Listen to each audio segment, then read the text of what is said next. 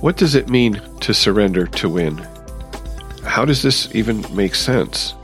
Welcome to episode 320 of The Recovery Show. This episode is brought to you by ST, Carrie, Mary, and Amelia. They used the donation button on our website. Thank you, ST, Carrie, Mary, and Amelia, for your generous contributions. This episode is for you. We are friends and family members of alcoholics and addicts who have found a path to serenity and happiness. We who live or have lived with the seemingly hopeless problem of addiction understand as perhaps few others can. So much depends on our own attitudes, and we believe that changed attitudes can aid recovery. Before we begin, we would like to state that in this show, we represent ourselves rather than any 12-step program. During this show, we will share our own experiences. The opinions expressed here are strictly those of the person who gave them. Take what you like and leave the rest. We hope that you will find something in our sharing that speaks to your life. My name is Spencer, and I will be your host today. Joining me today is Barb. Welcome, Barb. Thank you. Happy to be here. As usual, we like to start with a reading from our literature, and you've chosen a reading to open with from the literature of the Adult Children of Alcoholics program, which I guess you are a member of. I am, yeah. And this is from the Big Red Book, page 120. The section is entitled, There is Nothing Noble in the Struggle. I have been in situations where the outcome would have been better if I just said, I can't do that. Instead, I took on the impossible, failed, and beat myself up for it. I would go without recreation, sleep, and food to keep myself focused on the task at hand. Relentlessly, I considered different perspectives until I found a way to get the job done. This depleted the energy I needed to survive. I began to withdraw from my family and friends. One day I was sitting on the carpet in my home office looking at piles of paper. I couldn't organize the papers or find the ones I wanted. I couldn't get off the floor. I could only cry. I thought my life would never get better and I wanted to die. My therapist said, when you learn you can't do it, then you've got a chance. So far you keep finding more energy to keep trying. The best thing for you to do is fall apart, realize your life is unmanageable, and understand that you can't do it all. When my life got as bad as it could possibly get, I started coming to ACA.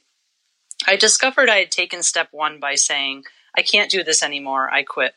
My life got better from that moment on. I had hit a bottom. While giving all you can is admirable, I have learned in ACA that it's better for me to know my capabilities and limitations. When I can't do something, I need to just let go. When I see my friends struggling now, I don't try to fix their lives for them. When they hit their bottom, they will let go and reach out for help, as I did. I have finally discovered there is nothing noble in the struggle. I surrender. And there's that word, surrender. Which, yeah. When you said you wanted to be a guest host on the show, you suggested the topic, surrender to win. And I thought, well, that's something that I have experienced, but it also is this sort of contradictory statement in itself, right? Yeah. In the way that we normally think about surrender. No, if I surrender, I don't win, right? Right. But in this case, we're going to, and so we're going to dive into that a little bit today. Let's start. Why don't you share a little bit about what brought you into a program of recovery? Sure. Well, I'm an adult child of an alcoholic and dysfunctional family. And I'm also, I understand, a grandchild of alcoholics and also a great-grandchild of alcoholics. And so some years ago when I was younger, I had been in Al-Anon for a couple of years, but I hadn't worked the steps. I don't think I really realized the full, depth of the program. I went for a couple of years and I found it helpful. And then recently, about a year ago, to be exact, one of those members of Al-Anon told me that there was something called ACA, and I had never heard of it before. And I was really excited to find out that there are some meetings just a few miles from my house twice a week. So I started attending, and it's been really helpful. About around this time last year, I found myself in a place where I was just having a lot of really challenging anxiety and a lot of panic attacks, and that seemed to go on for days, and things I hadn't experienced in quite some time, really, since I was in my 20s, and I'm 41 now. And so I had this feeling that this problem wasn't going to get better on its own. And I wondered, like, where could I go for help? And I remembered that Al-Anon used to be helpful for me with similar problems. And it just felt really serious this time. It felt like I was dealing with a progressive problem. Yeah, ACA is helping. And I like the saying, if the medicine works, then maybe you have the disease kind of thing. And I find that that's been true for me. Yeah, isn't that true? Mm-hmm. And I have said something similar to that to people who are new to Al-Anon and wondering whether they belong. And the statement usually is something, well, I don't know why I'm here, but what I heard tonight, I really identify with a lot of it. Mm-hmm. And I say, well, then keep coming because you're in the right place. Yes. I think for somebody who's in AA or NA or any of those substance-related programs, the reason for being there is usually pretty obvious. And for those of us who are in programs where we're recovering from relationships and our need to control or whatever in relationships, the need to be here is really not so obvious. Yeah. And it can take a while, right? Right. Yeah, I've heard it said that ACA is a program for those who want it, not for those who need it.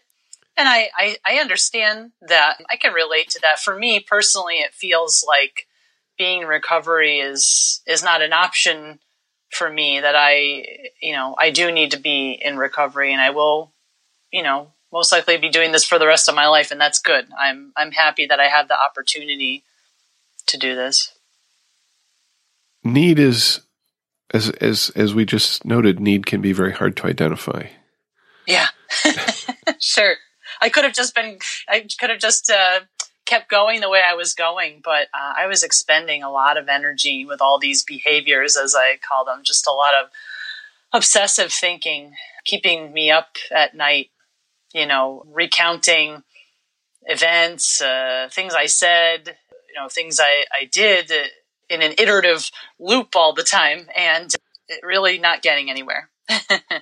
Yeah, and so speak to this notion of surrender to win from where you started. Yeah, it seems counterintuitive that the idea of relinquishing control would give me the results in my life that I want, but I'm finding that when I do give up control, because I think that that's one of my biggest issues that I grapple with, I often get results that are better than I expected. So it does work. So this idea of surrendering to win, like if I give up trying to force solutions, put a lot of energy into something, whereas if I go into a situation, I've done everything I can, I've done it to the best of my ability, but I continue to ruminate about it, it's not helpful for me. And I find that if I let go a bit, I do those things, do the first thing first, do what's best, take a step back. I might not always get the outcome that I wanted, but that's okay. I find that I get the outcome that I needed or that is needed. It gets the job done. And I realize that surrendering to win means the way things work out in my life, it's not up to me and my will. And actually, I find that I have a hard time getting out of my own way often. So I sometimes will be an impediment to the process, and making it even harder to achieve that very outcome that I so want. So surrendering to win says to me that letting the program work in my life and trusting that my higher power knows what is best for me. She knows what God wants for me. And my job is to let go and let her do that. I'm reminded of part of a reading from the book, How Al-Anon Works. This is in the step 1 reading. And in the middle says, we let go of the losing battle we have been waging. We recognize that there is no point in continuing the fight. We surrender completely.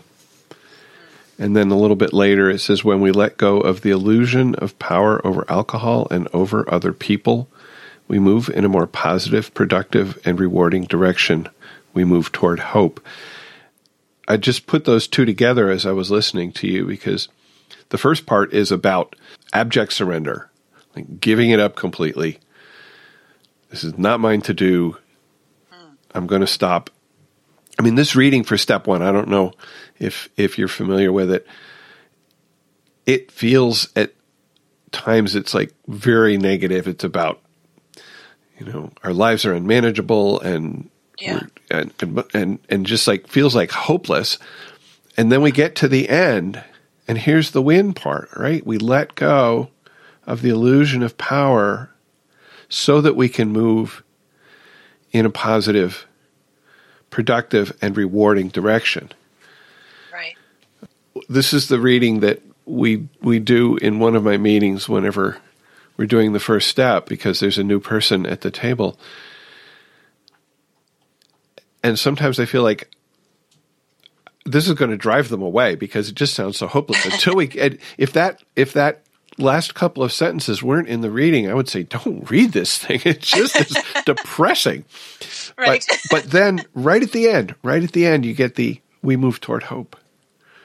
Right. Because then the way we do the meeting, we read that, and then people share their experience, which hopefully, for those of us who have been in the program for a while, also contains a message of hope and recovery. Right. So I looked up a definition. I looked up some definitions of surrender, and the one that I found that I felt met what we were talking about here most closely, and I really don't remember which dictionary this came from. It says, to give up completely or agree to forego, especially in favor of another.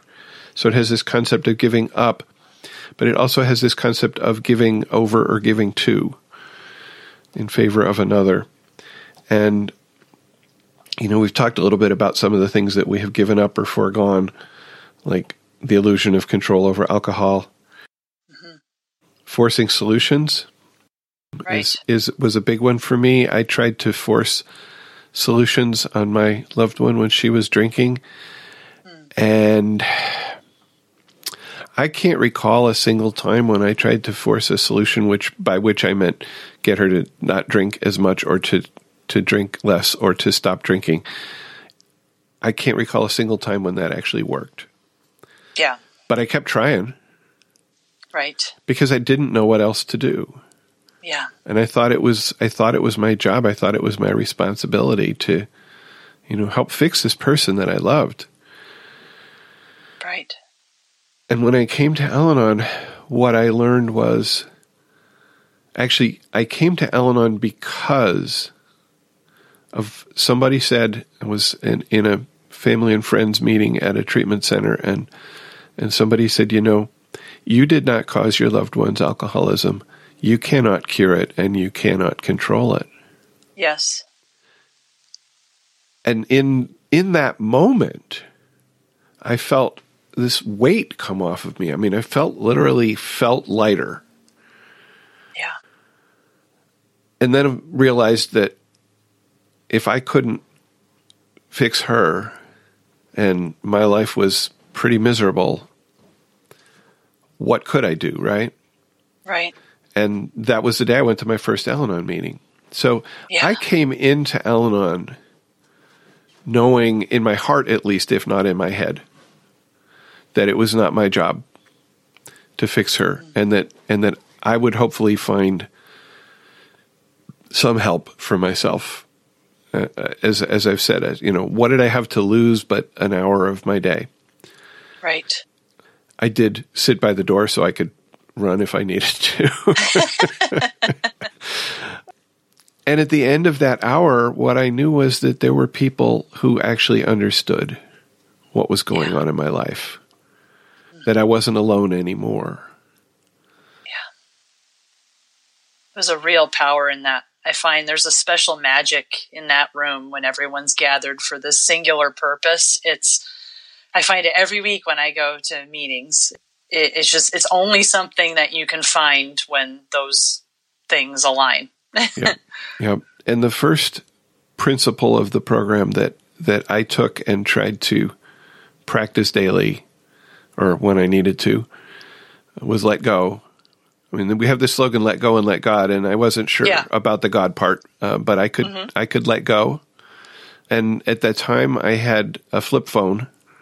This was pre-smartphone era, right? But sure. I did have a cell phone, and it had one line on the screen where you could put in some text. And so I put let go. So that every time I opened my phone, it said let go. Oh, that's great. And, that was still a struggle. Oh, sure. But it reminded me that fixing her was not my job, that I could not force her to get better. That was something that she had to do for herself, and that we would all be less stressed.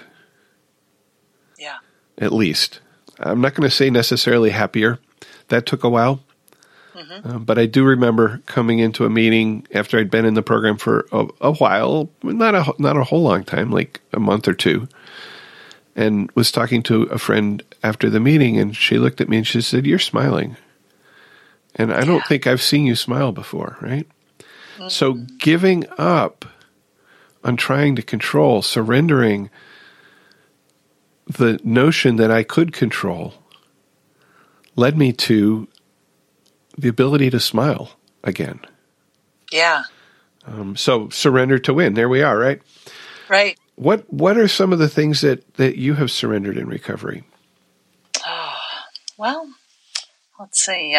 Some of the things that we touched on before, definitely forcing solutions and trying to control outcomes. I'm not doing those things perfectly. I still do them sometimes, but I feel different. My motivations are changing, and so I'm finding that I'm doing those things less.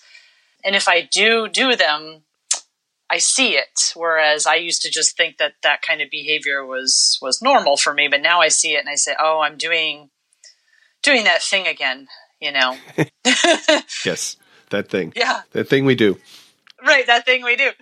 I don't know if I've given up anything completely just yet, but boy, I've really letting go much more consistently. An idea that I've almost entirely given up on, and I think this is part of steps 1 and 2. I've almost entirely given up this idea that I have any control over the dysfunction in my family of origin. So I'm not married to an alcoholic or an addict, but I certainly grew up within this family system, and I think to some degree revisiting my childhood in my mind all the time, on some level I'm trying to change the outcome, but there is no changing the outcome, and on some level maybe I feel responsible that I couldn't fix things for my family so that things could have been easier for them.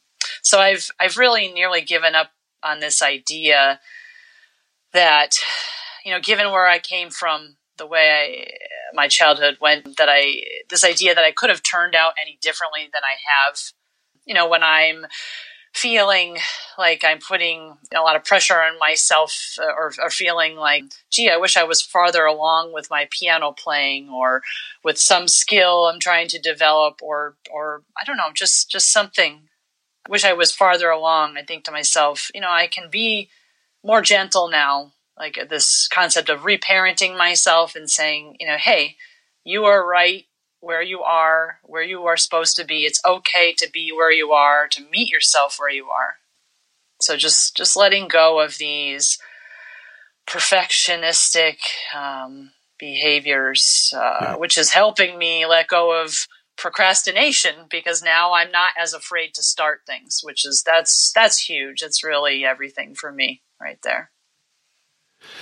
Yeah, we had an episode that was titled something like Perfectionism, Procrastination, and Paralysis.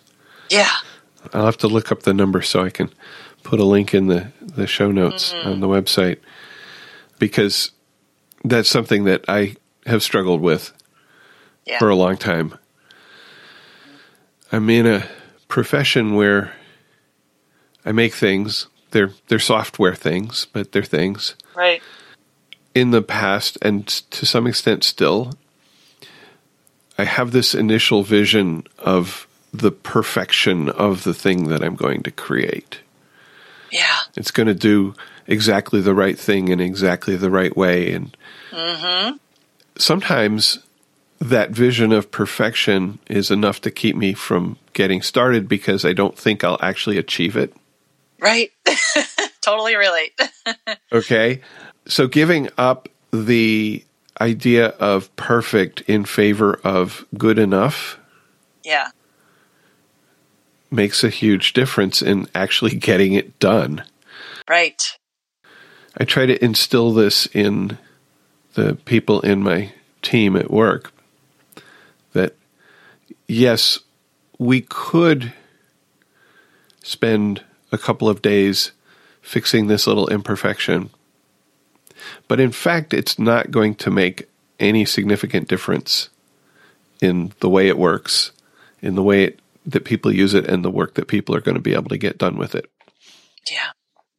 It's not worth that effort at this time. Right. And we're going for good enough. We're always going for good enough. Not perfect. So you talked about the first two steps, sort of giving up control, letting go. And then we get to step 3, which is another kind of surrender. And I think you have a reading for that. Yes, I do. It's from Hope for Today. It's page 98, dated April 7th. For me, the priceless gift of Al-Anon has been freedom from worry. I have come to believe that my higher power is managing my life and that everything occurs for a reason. At any given moment, I am the sum total of all that has gone before, both painful and pleasurable, so everything I've experienced has value. When I surrendered myself to God's care in step 3, I also surrendered the notion that things would go my way. It took me a long time to come to terms with this, but I did it by slowly turning situations over and by trusting my higher power with the outcomes. Now I can look back and see how everything fit together. Certain events had to occur before changes could be made. As a result, my life eventually improved beyond my wildest dreams. If the situations had gone my way, I would not be enjoying the things that bring me pleasure today. Improved relationships, a better job, and more self-esteem. The list continues. Today it doesn't take me as long to let go and let God, because now I know a shortcut. I can go straight to my higher power in prayer and meditation and bypass the worrying. She's aware and waiting for me to ask for help. She helps me sort my worries about the past and future from the realities of today, which breaks my concerns down to manageable size. Then I apply the serenity prayer by changing the things I can and letting go of the rest. Today I can live serenely in the present, knowing my higher power is solving all my problems and concerns in her perfect time. Thought for the day. Worry is like a rocking chair. It gives me something to do, but it gets me nowhere. I can let go of a problem and let God help me with it, which is from Courage to Be Me, page 66. Which is the Alateen reader, I think. Yes. Yes. There's so much good stuff in this reading. I don't even know where to start. I know. And I love the worry is like a rocking chair. That when I saw that, I loved it. Yes. Yeah. That rocking chair, hamster wheel. We have these metaphors for what worry does, which is it gives me, I can't speak for anybody else. It gives me an illusion of doing something. Yeah. While actually not going anywhere. Right. Doesn't help. No. And I'm expending all this energy and you're thinking you're doing something, but then what have I accomplished? Worry has a friend that I'm not quite sure what I call it. For me, worry is more about what might be gonna happen.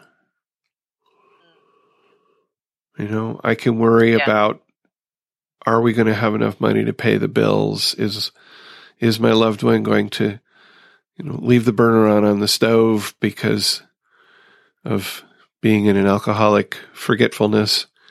These are things that I worried about in the past and worried over and over about, usually in the middle of the night when none of that was actually happening, but it might happen. It might happen someday.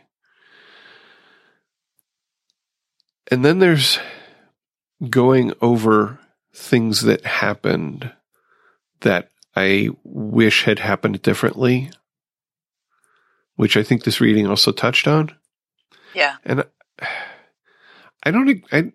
for me, the word worry doesn't quite capture that, but it's definitely the same mental exercise of going over and over and over something that either, hasn't happened in the case of worry, or I can't change in the case of stuff that happened in the past. Mm-hmm. Both of them are equally unproductive. Right? Yeah. And I guess I also think connect that to the later steps where in step 4, I do look back, but I look back in a more healthy way. I look back in a way of understanding how I acted, what happened, and sort of what was inside me that I was acting from, so that I can move forward, admit the exact nature of my wrongs in step 5, and then ask for help. Yeah. Which is something else I had to give up, right? I can do it all myself. Right. Yes. We can't recover alone, or I can't. Yeah. And step 3 is about asking for that help, as are some of the later steps. But asking for that help from a higher power, asking for that help from other people, which maybe is harder. Yeah. Because it requires admitting that I can't do it. Right. Oh, and you had this expression that I just loved. You talked about being in a self-sufficient hell. Yes. I read that in the ACA Red Book in a recent meeting, and I had never heard it before, but as soon as I heard it, I immediately identified with it. And the whole meeting just all went, woo. Everyone in the room went, wow. Yeah. Were those words there before? Right. I mean, I've never seen them before in any recovery literature. It's just said, wow, what a concept. And, because I don't know about you or other people, but I have a tendency to isolate. I think I can do things myself. I think I can get better alone.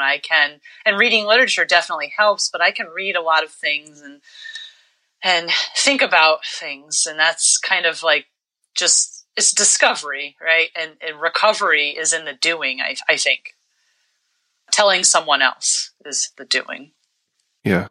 Telling someone else, asking someone else to help, or just sometimes just sharing with somebody else, and not needing any how to, not needing any fixing, just I need to share this thing. I need to say it out loud to make it real, but also to help me let go of it, huh? Right. Yeah. Yeah. I think that's how the program works, how we can that is being of service. We don't have to fix one another. It's the listening part. That's what does it. Yes. A phrase that I've heard about surrender in these rooms is that when I surrender, I join the winning side. Yeah. That, of course, implies that there's a side. Right. But I think there is a real truth in that. Mm-hmm. And especially thinking about going from the self-sufficient, I can do it all myself, except I really can't, to here is a community of people that have faced these same problems and have found solutions, or at least ways to deal, and are willing to share those. And I can, as we say, take what I like and leave the rest. I can pick out the pieces that I think will work for me today and I can try them. Yeah. In that sense, I'm joining the winning side, even though it's not really a side. Right. And so that brings us to this concept of not just surrendering, giving away things, giving up things, but surrendering to our higher power, giving our will into the care of a higher power. What else? What else have you surrendered to? What have I surrendered to? Yeah, I've surrendered to the program of recovery. I've surrendered to the care of my higher power, which for me is meaning that I'm surrendering doing my will anymore, because I think my higher power knows what is best for me. And in doing that, I've been surrendering things like my people-pleasing behaviors and chasing approval of other people. And I identify these as survival traits that I developed in childhood.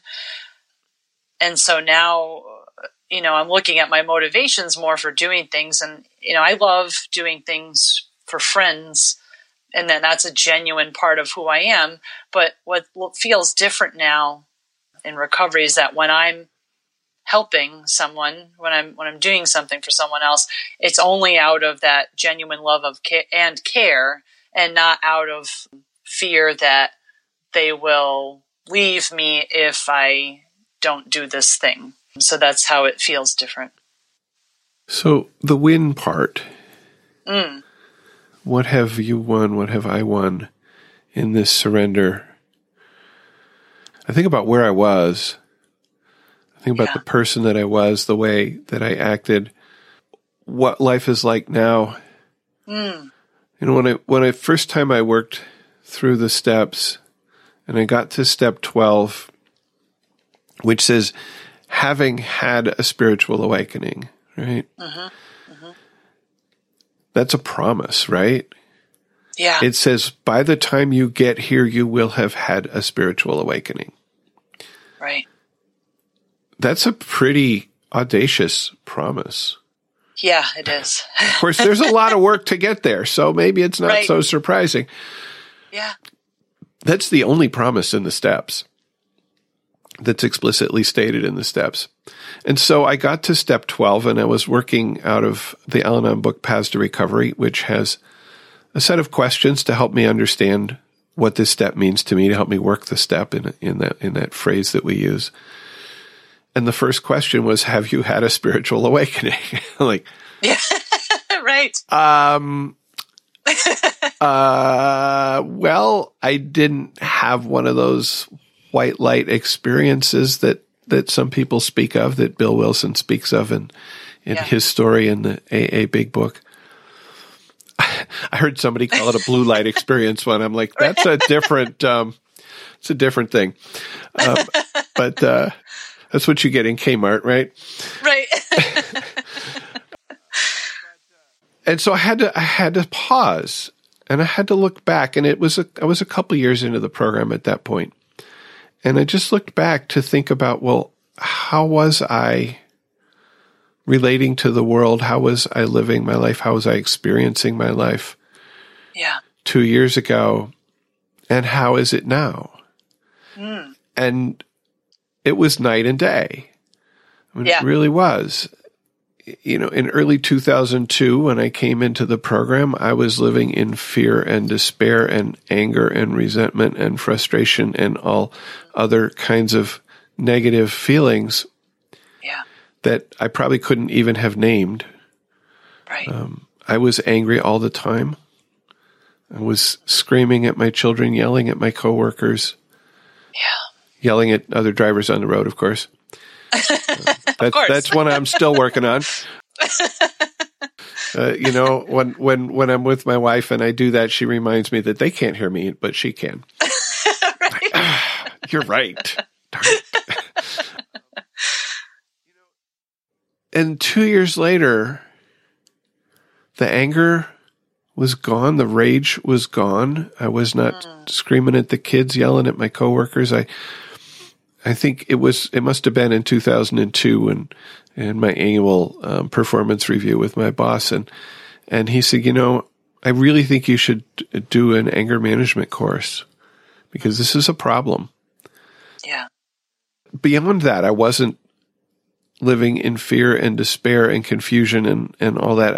I had at least times of peace and serenity.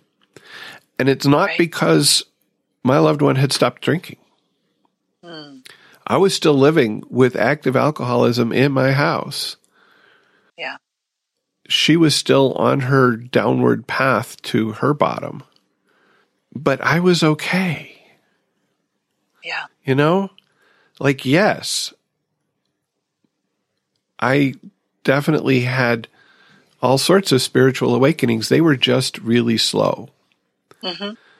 When you wake up in the morning, sometimes you just like, boom, right awake. Yeah.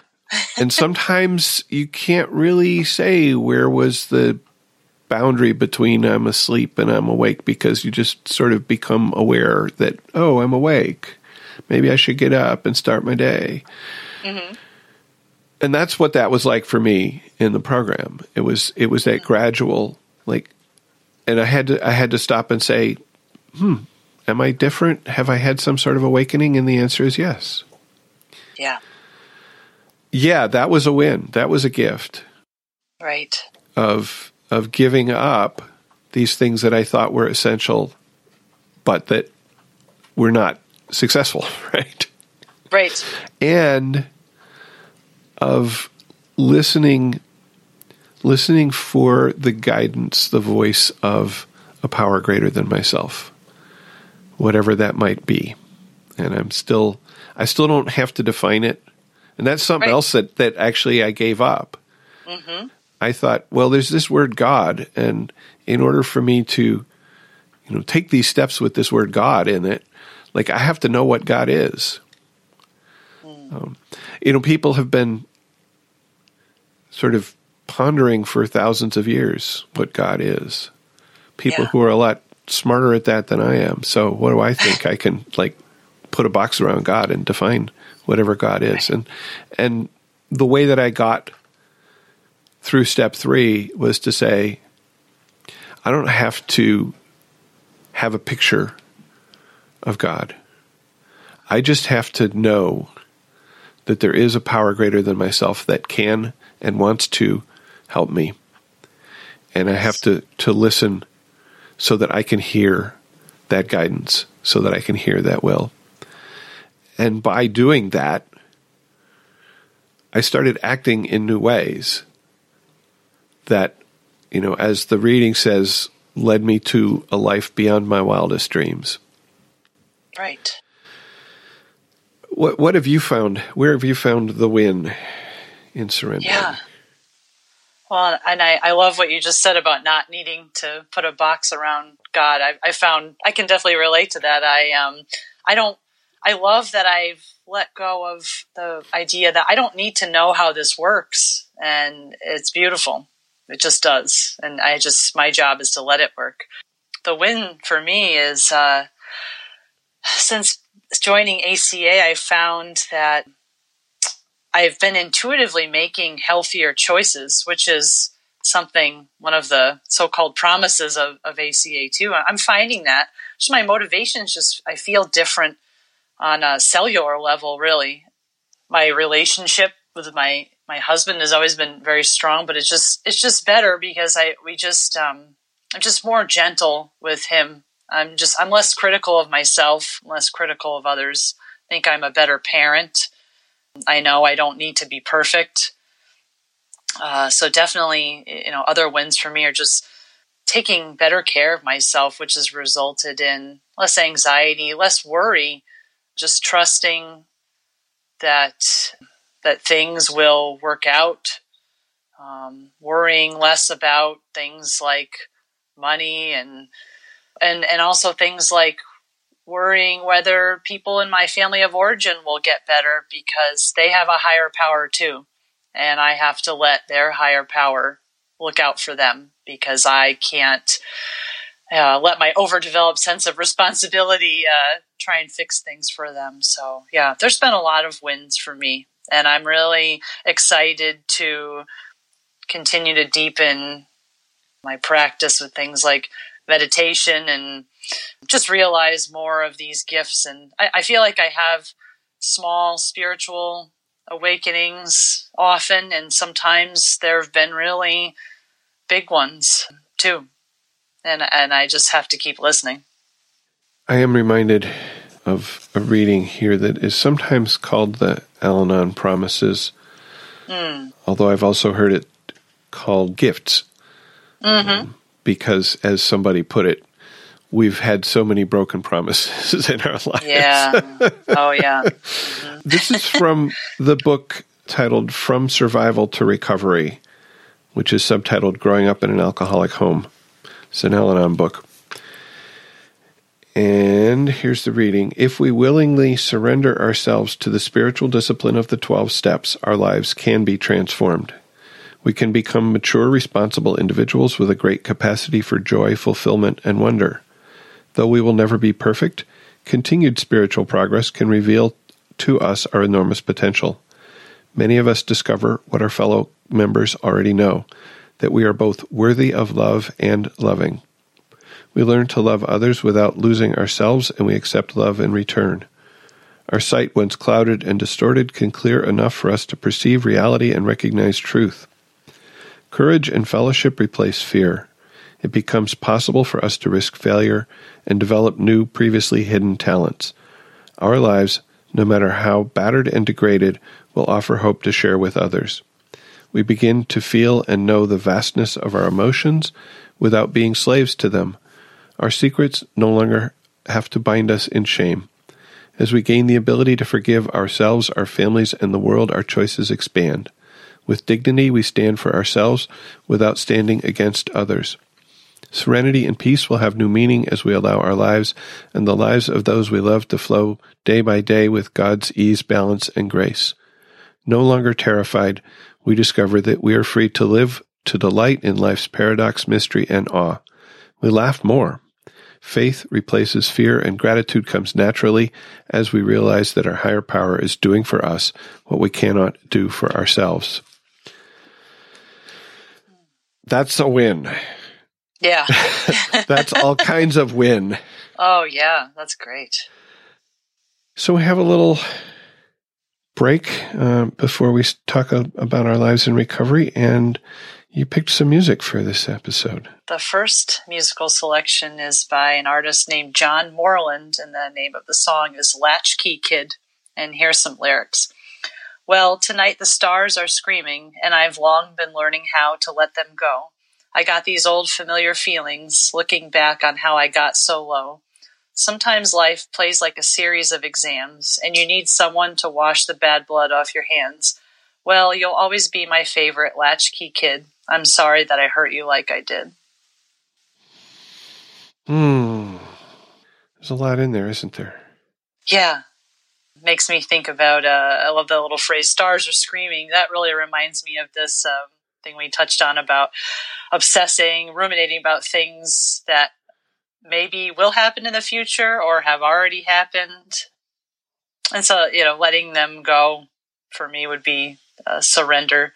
When he says old familiar feelings, that makes me think of things that led to old behaviors that I still do sometimes, but I'm doing less now. And he's looking back on what brought him to this point.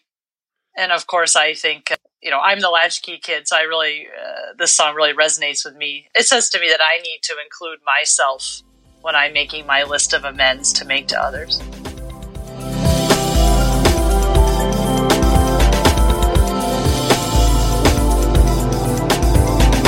In this section of the podcast, we talk about our lives in recovery. How have we experienced recovery this week? I'm thinking back to last Sunday, the meeting that I made it to, which I didn't make it to Saturday because I was ill, which also happened this weekend. I got a new cold and did not make it to my meeting on Saturday. We had 4 newcomers at the meeting, and this is a meeting that has maybe 20 people, something like that. So 4 is like a big number for that meeting. Yeah. That meeting splits into 2 tables, and the table that I was sitting at, the table that I chose to sit at, had the newcomers, and we did step 1. We talked about step 1. We read from How Al-Anon Works, that reading that I talked about earlier. And then each of us who wishes to shares some of our experience, strength, and hope of coming to the program and how maybe we experienced step 1. There was some really good sharing. I needed a step 1 meeting for a number of reasons. I'm almost always up for a step 1 meeting, no matter no matter where I am in life. It was funny because one of the people who shared talked about a lot of the feelings and stuff that I would have talked about in my share, about, wanting to control, wanting to fix, etc. And I was able to say, yeah, so thank you for saying all that, because now I don't have to say it. And I identify with a whole bunch of it. Trying to do this in a non-crosstalky way too is difficult, but I think I managed to pull that off. I don't know. So that was good. And other than that, I was going to say it's been a quiet week, but there's some, I don't know, not quite drama at work, but certainly some things happening at work that stirred me up a little bit. One of the members of my team, in fact, the member with the most seniority, has taken a promotion and is moving to another team. And so we're losing her knowledge and expertise. And yeah, I'm not happy about that. I mean, for me and for the team, I'm sad that we're losing her, and I'm a little concerned about not having that breadth and depth of knowledge right there as we move forward to do new things based on the things we've already done. But at the same time, I know this is the right thing for her to do, right? Yeah. Is that just mixed up emotions? So applying principles of recovery, and in this case, the slogan, first things first, I can feel those emotions, and I should feel those emotions, but I also need to think about what are the first things that we need to do to ensure a smooth transition.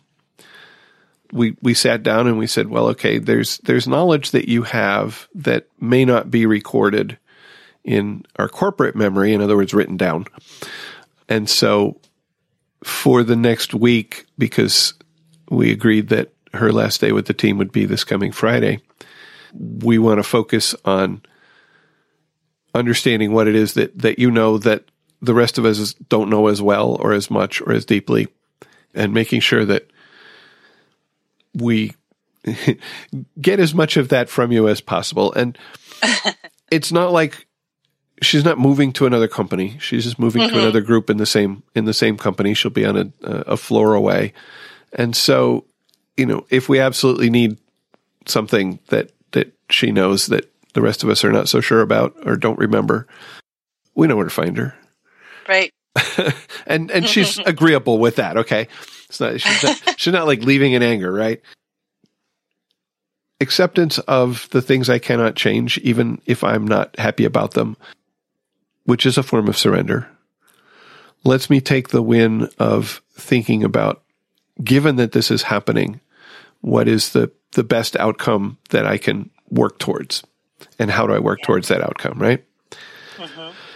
Also at work, and I talk a lot about work, but I spend a third of my life and probably half of my waking life at work. Sure. And I interact with a lot more people at work than I interact with at home, because at home it's mostly my wife and the dog. My wife and I have well-worn paths of interaction, having been together for almost 40 years now. Still not being able to read each other's minds, but that's a separate issue. So there are some people at work that I have to work closely with, because what we're doing requires that, and that have ways of doing, ways of speaking, ways of being that annoy me, bother me, are not my ways in some way, small or big. Yeah. Coming back to the Serenity Prayer, applying the algorithm in the Serenity Prayer. Okay, is this something I can change? Can I change this person? No. Can't. Okay, that's why I'm in this program, because I can't change people. Okay. What can I change? If I accept that I can't change the other person, I accept that I am in a working relationship with the other person, and that's not going to change. What can I change? What I can change is my attitudes and my actions, as my first sponsor loves to say. The only thing I can change are my attitudes and my actions. So I understand that this person, these people, do not think the way I do not look at the world the way I do. And how can I adapt my interaction with that understanding? This is an ongoing piece of work for me. But when I put that out there, and as in step 7 to say, hey, higher power, help me with this, please, because my way is not working, then I can start to change the reactions that I have. And I'm not, it's difficult. It's like we talk about working on our character defects, but we're not really working on them, right? Right. We're giving them up, we're surrendering them, and for me, the way that has worked is when I ask my higher power for help to change something about me, what I usually get is a removal of a mental blockage, an emotional blockage that is keeping me from acting in a new way. Yeah. But I still have to practice that new way of acting. And so that's where I am with these work relationships that are frictional for me. Sure. Is I'm practicing acting in a new way. I talked about this years ago when I think it was my boss, one of my coworkers said to me, some people are kind of afraid to approach you and ask you questions. And I was like, well, okay, I don't really understand why. Yeah. And what I came to, what I understood from, that still small voice or whatever, was that if I could change my facial expression when somebody came up to me, and I know what's happening. Okay, I'm in the middle of doing something. I'm in the middle of flow, and somebody comes and interrupts. Right. I'm annoyed at that interruption because I was getting stuff done, and now I'm going to have to restart that process. And so I look up, and I have this presumably annoyed look on my face, and they're like, "Oh, I'm sorry, I'll go away now." And so what I practiced was just putting on a smile. Yeah. Okay. Which changes that immediate interaction, but also more subtly, it starts to change the way that I feel in that interaction. Yeah. It makes it easier to do it the next time. And about, a year or so ago, the support team has been, every month they pick what they call a values victor, somebody that they feel embodies our organizational values, which are things like belonging and teamwork. And they picked me. Oh, wow. And I was like, spiritual awakening. Yeah, that's wonderful. Okay, this program works. Yeah, so, and I guess the last thing I want to talk about is just taking care of myself because of the, again, yesterday morning I get up and my nose is running and I'm sneezing and coughing and I'm like, but I want to go to my meeting. Yeah. And so I dose myself and I get up and I get going. And I'm actually in the car driving to the meeting, sneezing and coughing in the car. And I said to myself, this is not right. This is not what I need to be doing right now. Yeah. As much as I want to go to the meeting, number one, I don't want to impose this on everybody else who is there and right. maybe get somebody else sick. That's no good. Mm-hmm. And number two, I want to go lie down. Right. You know? And so the priority changed. I mean, going to a meeting is one form of taking care of myself. It takes care of my spiritual self and my emotional self. Mm-hmm. Going and lying on the couch takes care of my physical self and, to some extent, my emotional and spiritual self. Yeah. And that's what I needed to do right then. Right. And being able to have that clarity and say, no, this is actually the right thing to do. And I turned around and I went home and I laid on the couch most of the day. So yeah, that was a lot more about the week than I thought I had. How about you? Oh, well, this week was really good. Around here, I had the opportunity to attend 2 meetings a week. And so Wednesday night is our Red Book reading. And then Saturday morning meeting is a step meeting.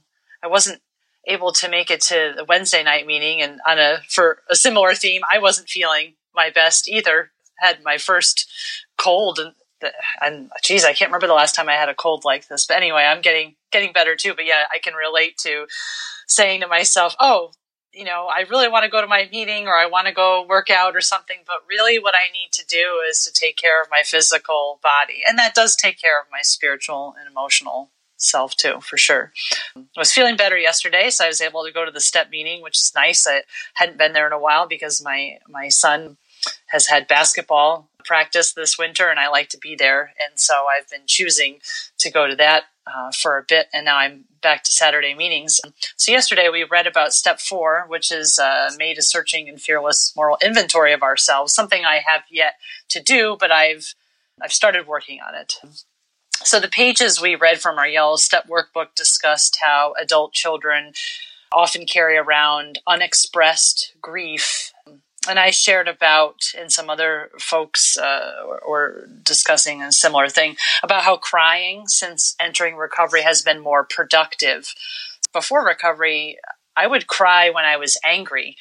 And I felt like, you know, those two things were kind of out of alignment with each other. When I'm angry, I feel like it might be more productive to say I'm angry and explain my position. But I never felt like I could really do that. And so kind of like what was going on with my appearance wasn't matching how I felt inside.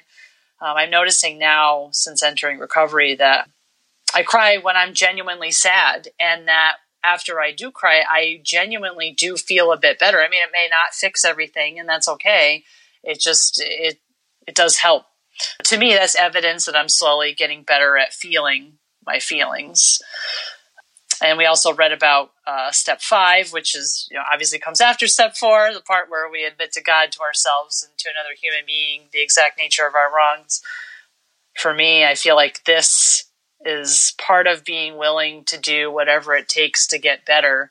So surrendering to that process and letting it work despite my fear of how painful, you know, that work can be. And it is at times. I give myself gentleness breaks.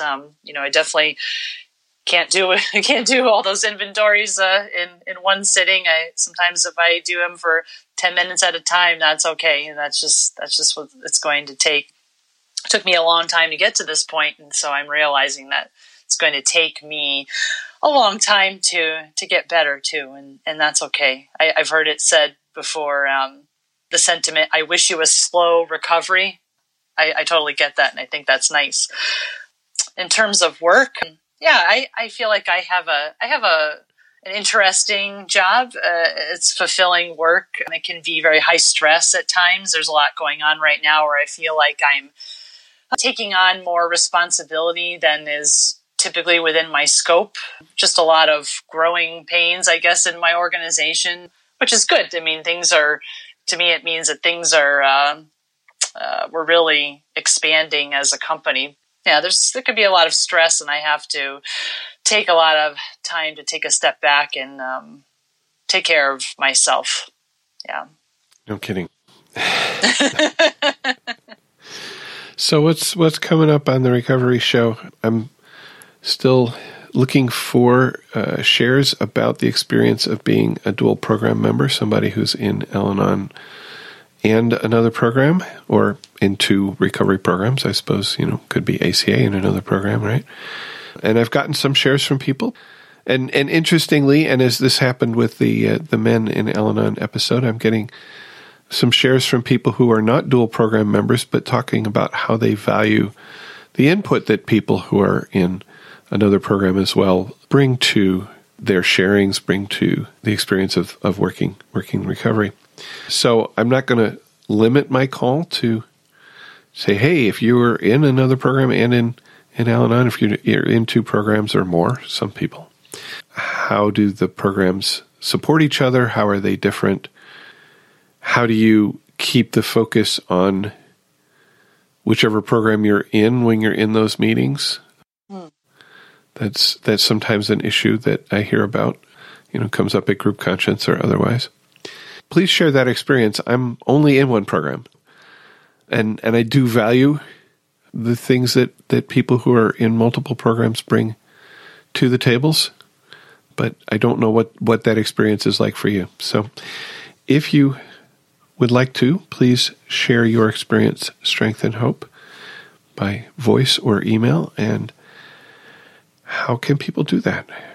You can call and leave us a voicemail at 734-707-8795. You can call right now to 734-707-8795. You can also use the voicemail button on the website to join the conversation from your computer. If you prefer not to use your voice, you can send email to feedback@therecovery.show. We'd love to hear from you. Share your experience, strength, and hope, or your questions about today's topic of Surrender to Win, or any of our upcoming topics. If you have a topic you'd like us to talk about, let us know. Spencer, where can our listeners find out more about The Recovery Show? Well, that would be on our website, which is therecovery.show, which has all the information about the show. We have notes for each episode, which includes links to usually a YouTube video of the musics that we talk about, and links to, or at least references to, the readings. I try to give you a link to where you can buy the book, which might be from Al-Anon or from ACA in the case of this episode, as long with things like the page reference. So you're like, oh, I really liked that reading, but where was that from? And now I have to somehow scroll back through the podcast to hear where it was from. Well, now you can just go look at the show notes at therecovery.show/320 if you want to know where those readings came from. Let's take another break before we look at our mailbag. And what is the second song that you chose? It's by the Avett Brothers, and the title of the song is Tell the Truth to Yourself. And here's some lyrics. Tell the truth to yourself and the rest will fall in place. Tell the truth to yourself and the rest will fall in place. I lied to the doctor. I lied to my lover. I want to make amends, but where do I start? Tell the truth to yourself and the rest will fall in place. Tell the truth to yourself and the rest will fall in place. Tell the truth to yourself. Tell the truth. Sounds like program. Yeah. I love this band. They sing a lot about program. Yeah, and I saw, this is actually from their newest album, and I heard this and I said, wow, this is great. I just love it. Just all about, obviously making amends, but it's hard to know where do you start, but that's why the program's here to help us with this, right? And so we can surrender to that and to what our higher power wants for us, and have some rigorous honesty about the problem and my faults, and the rest will fall in place.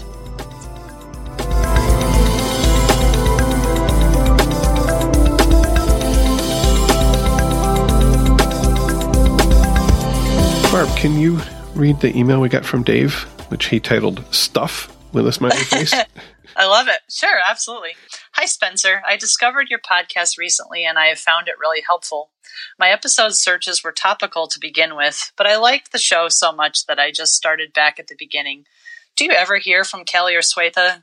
Not to break their anonymity or anything, just wondering if they're okay. My story may be unusual, I'm not sure. I have not found anyone in my 7 years of AA who has a similar one. For the first 41 years of my life, I was alcohol-free for the most part. I got tipsy once in my late 20s, which was fun but didn't get me started. I knew plenty about the negative power of the stuff just from being alive and observant, and I'm cautious by nature. I married my best friend at the age of 38. We'd been close for 10 years. It was a first marriage for both of us.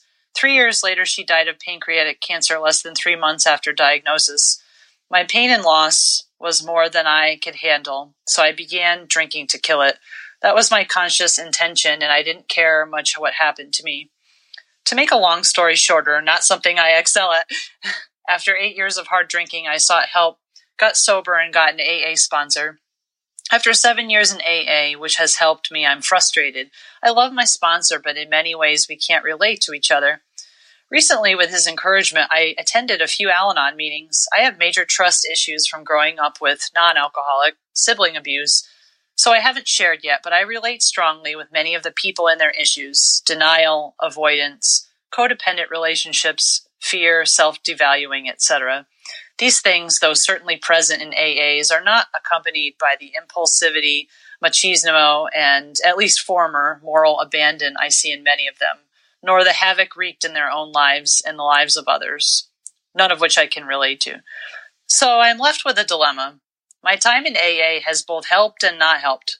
Alcohol no longer tempts me, but I haven't really given myself to the program or gotten to a place of fellowship and trust.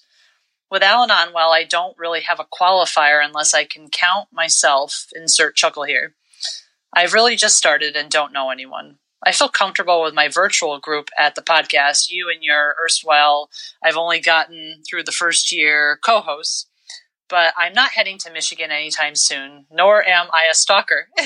So here's an email. Any insights? Thank you for your commitment to helping others. Blessings to you and yours, Dave.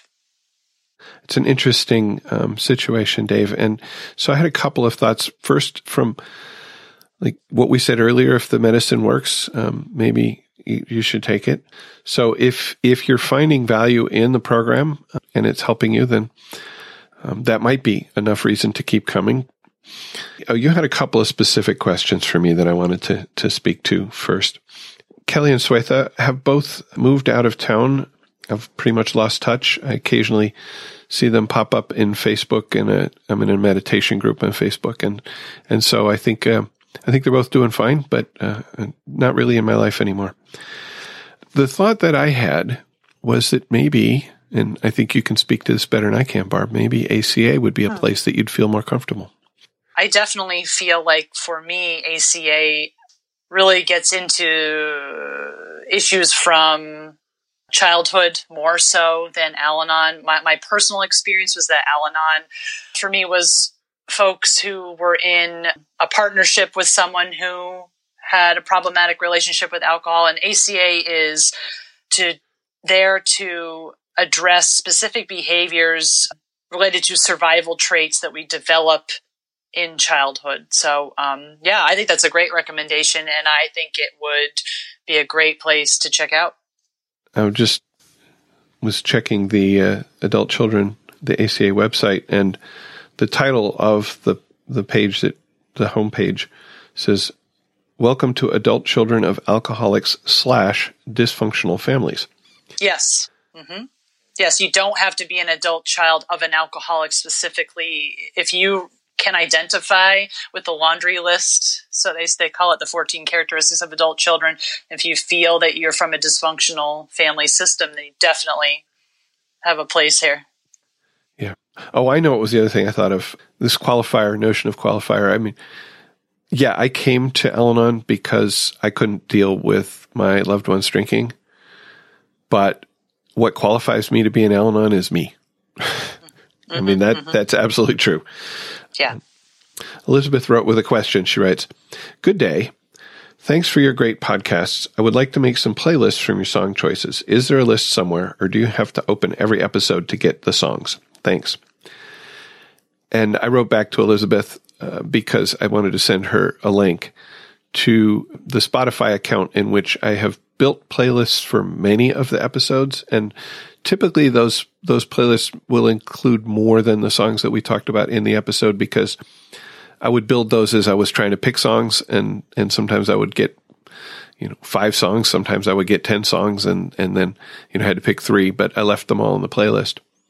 The username on Spotify that has these playlists is The Recovery Show, all mushed together, all one word, which is the way I created the account, and then I couldn't figure out any way to change that to something like more reasonable. Anyway, if you can figure out how to search for Find a Friend or whatever they call it, I can't figure out how to do that on the phone app. I think there is a way to do it on the desktop app. You might try searching for The Recovery Show. Otherwise, I'm going to put a link into the notes at therecovery.show/320. When I use this link on my phone, it says, do you want to open this in the app? And then there's a follow button so that I can just make it a little easier to get back there when I want to. When I did this on my computer, it took me to the web interface. There was no follow button. There was no way to open it in the app. I was very frustrated. Anyway, I'm going to put that there, and hopefully that will help for those of you who want to find the songs that I've picked over the last, I and my guests have picked, I should say. I'm not always up to date with that. I'm not always, not all of the episodes have playlists on Spotify, but a lot of them do. So, and long answer to Elizabeth's short question. A friend wrote, the Snow Walk episode was posted on my birthday. I haven't left this apartment building in 5 years other than grocery shopping and doctor visits. I went on a hike today with the help of a friend through the snow in the woods by Lake Ontario. Thank you kindly. And that short email just really touched me. It reminds me that I really don't know what my words might encourage in somebody else, what the impact of my words are. So thank you for writing. I'm just grateful that what I was able to say touched you in that way.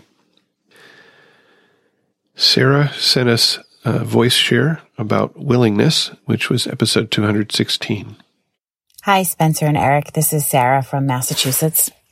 I just finished listening to your episode on willingness. It's 250-something. And I want to start with just so much gratitude for the resource of your show in my recovery. I have been so moved by this episode, and I just picked it out because of the title, because I keep pondering willingness and how to demonstrate willingness to my higher power, basically, or to myself, and for me, my higher power kind of resides within in a lot of ways. And so that's kind of the same thing. I really especially related to the part where you guys were talking about the willingness comes both from you kind of being pushed by the effects of the disease and the despair, the misery, the unhappiness that come with it. But also at the same time, you're feeling drawn by attraction to the recovery that you see in people in the program. And that willingness, it kind of comes in between those two things and has a lot to do with learning to go with the flow. I feel like that was said a whole bunch of times. And, I have never thought about willingness as in those terms about being willing to go with the flow. Honestly, that description really speaks to me and feels like something that I could potentially do, unlike trying to force myself to be willing. That is not how willingness works. I am realizing for me. I think that willingness means different things to different people too. Something that happened this week was one thing I struggle with is overcommitting myself. I have done that. I signed up to be on this committee when I was asked to. And I decided, even though I kind of knew I was taking on too much, I decided to just power through it. And then I went to the first meeting and I totally had like a feeling of dread. Like, oh, what did I do? And I pondered it for a while and I prayed on it and, asked for guidance from my higher power. And I got this message like, you need to quit. You need to back out. And, that's something I'm super terrible at. I am not good at admitting that I've made a mistake. I've taken on too much, et cetera, et cetera. And so I didn't want to do it, and I tried to ignore it for a while, but I got the message again, and I decided that this was a way that I could demonstrate a willingness to change, to deal with the consequences of the fact that I yet again have taken on too much. If I had not taken on too much, I wouldn't have to painfully extract myself and quit and disappoint people and all that stuff. But because I did, I need to demonstrate I'm willing to change by suffering those consequences and pulling out of this thing that I committed to. And it's also okay. It's not the end of the world that I'm not going to be on this committee. So I actually did it. It started to, I can just feel something opening up inside of me, and that there's new possibilities, basically. So I'm really grateful that I took that step, even though I felt really shitty about it. And I had someone kind of validate me today and say, I get it. I get why you decided not to do that. And, that helps too. It helps to be in community and not just in my head. And that's one of the reasons I really am so grateful for your show once again. So thank you to Spencer. Thank you to Eric. And I'm going to keep coming back. Thanks a lot. Bye. Thank you for sharing that, Sarah. And Alina, who's been working her way through our back catalog and sharing on a lot of them, has a share on episode 52, which was titled My Story. Hey, my name's Alina. I just wanted to share on episode 52 about our story and everything. I really enjoyed the topic. I thought that it's always interesting to see, what brings people into these rooms, and just to see the progress and the work that's put into it, and just to prove that, it does help, the program does work, and just the amount of friendships and things that you can obtain through the program. And, what amazes me is the fact that, no one judges, no one criticizes. The meeting that initially brought me into the program was a really, really good Saturday meeting, and everyone in there was just so welcoming and positive, and no one pressured me. I didn't feel pressured. I didn't feel like I was being judged. I didn't feel, anything really. It was just a really good place. And there was, I don't know what, if it was a higher power or, what exactly it was, or the fact that I felt safe, but, I would, be anxious and worried and feel alone before walking into a room. And then when I would get there and, by the time I would leave, I was feeling so much better, and I felt like I could actually have hope and I could actually move on. But what actually brought me into the rooms of Al-Anon was my qualifier's mother could see at what a low point I was at, and I never dealt with addiction like this in my, and nothing. I still look back on it, and I can't believe some of the stuff that I encountered or went through, and the actions that I took and things that I tried to do to save somebody. I don't regret any of that, because I feel like it's made me who I am today, and I can share these stories and kind of help someone else. And and what had brought her thinking about Al-Anon was a police officer that had come to our house several times because she has 2 qualifying sons, and a husband came in and told her, you really need to go to Al-Anon. And she had never gone, and she had kind of, just dismissed it and didn't think that she needed the help. And then when she saw how low I was at, she decided, let's go to a meeting together. Let's look it up. And we did end up going. And then that first meeting was it was hard. I don't even remember exactly. I just remembered I cried a lot. I didn't really, of course, share or anything like that. But we went to 3 meetings together on those Saturdays. And then after that, she stopped going for whatever reason. I don't think that she found, and even to this day, she's gone to maybe 2 more since then. And it's been, God, how long since I've been in the program? Probably 5 years, maybe 4 or 5 years. So she stopped going. I continued going after that. And I just, loved what I was hearing and loved the people. And, even with relapses in the works, I could still go there and feel comfort, even though I didn't really want to speak or share about it. I did get a sponsor. I'm currently working on step work, and I'm on my 11th step. And it's just so hard to believe that, it's taken me a while, of course, but I'm just proud of, how far I've come and everything. But it's just nice to hear everybody's stories and their shares. And I did like the topic. I think it's an interesting way to maybe let other people know that, they're not alone, and it's not you're not crazy. And it just gives you like inspiration and hope just to move forward. So, now that I have been going to Al-Anon, I realize, I always knew, my dad was an alcoholic. He wasn't in my life from, he was until I was about 8. And then I didn't have any contact with him really at all. And we lived in the same city, but he, had another family, and his alcoholism continued up until he passed away about 10 years ago.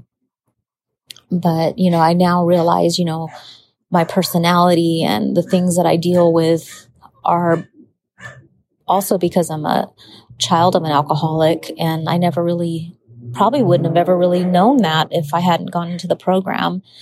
And, also, my husband's my qualifier as well. And so I deal with that. He is not in a recovery right now. But he's, a member of a society, and he functions and everything like that.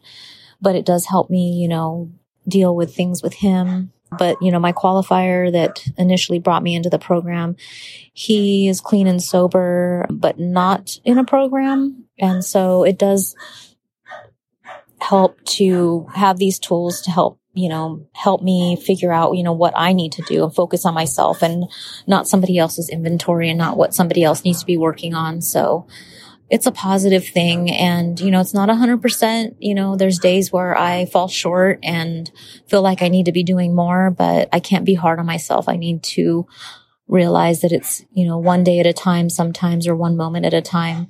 So I just wanted to thank you for your shares, and that's all I have. Thank you. And thanks for sharing, Alina.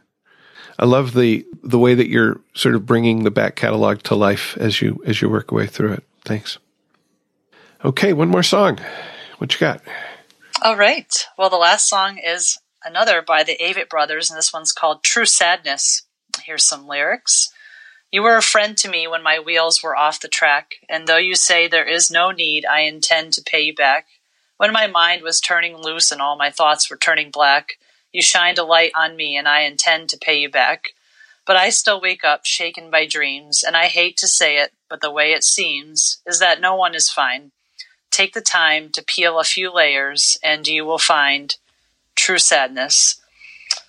The first time I heard this song, I immediately thought about my friends in recovery and how we give back to others in the program what we have received, but it's there's no expectation of some kind of payment. Like, we don't owe each other anything. It's just, this is how the program works, giving what we've received.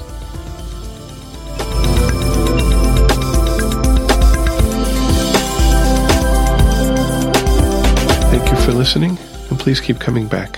Whatever your problems, there are those among us who have had them too. If we did not talk about a problem you are facing today, feel free to contact us so we can talk about it in a future episode. May understanding, love, and peace grow in you one day at a time.